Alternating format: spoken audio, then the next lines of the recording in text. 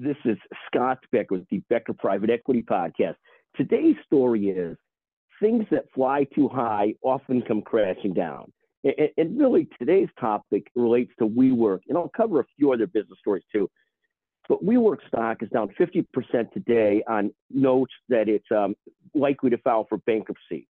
And WeWork was one of the true sort of growth companies back pre-pandemic, where Adam Newman seemed on fire by taking old spaces and turning into shared workspaces and trying to create a culture that people work together from different businesses.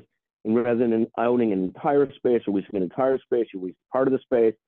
Skeptics said that it's just a different model for subleasing space. He tried to turn it into technology, community, and so forth.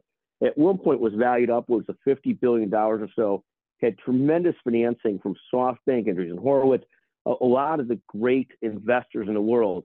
And this thing ended up, of course, getting hurt in the pandemic. So people could blame the pandemic for it. But really, it was really showing signs of stress before that, as it got too big for its britches without there renting more space than it could possibly put to work, and sort of building sort of one of these flawed type of models like the Dutch tulip, inflation, and so forth. So the real lesson today is things that fly too high often come crashing down. And when you get excited about one of these things that's flying so high, and it doesn't have necessarily a great fundamental business, you have to really decide, are you gambling in this? Are the fundamentals there? Is it really make sense? Or are you just really taking a flyer on something that seems to be crazily valued? And that seems to be the case here. I mean, it ties back to a lesson we talk about investing all the time, which is don't invest in things you don't really know or have a conviction around. And so we generally tend towards the S&P 500 index and treasury bonds. I kind of know those. I'm an investor in a handful of other stocks, a handful of other venture capital funds and private equity funds.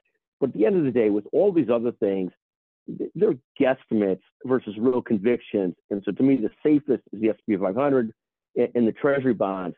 The other thing that we took a flyer on the last couple of years was some Bitcoin ETFs, some cannabis ETFs. And again, that was based on not true convictions, not really knowing those, not really knowing the fundamentals.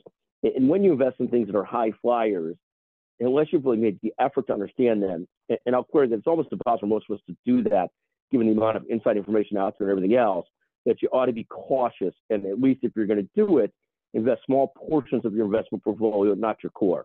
In any event, things that fly high often come crashing down. The story of WeWork. Thank you very much for listening to the Becker Private Equity Podcast. Thank you very much.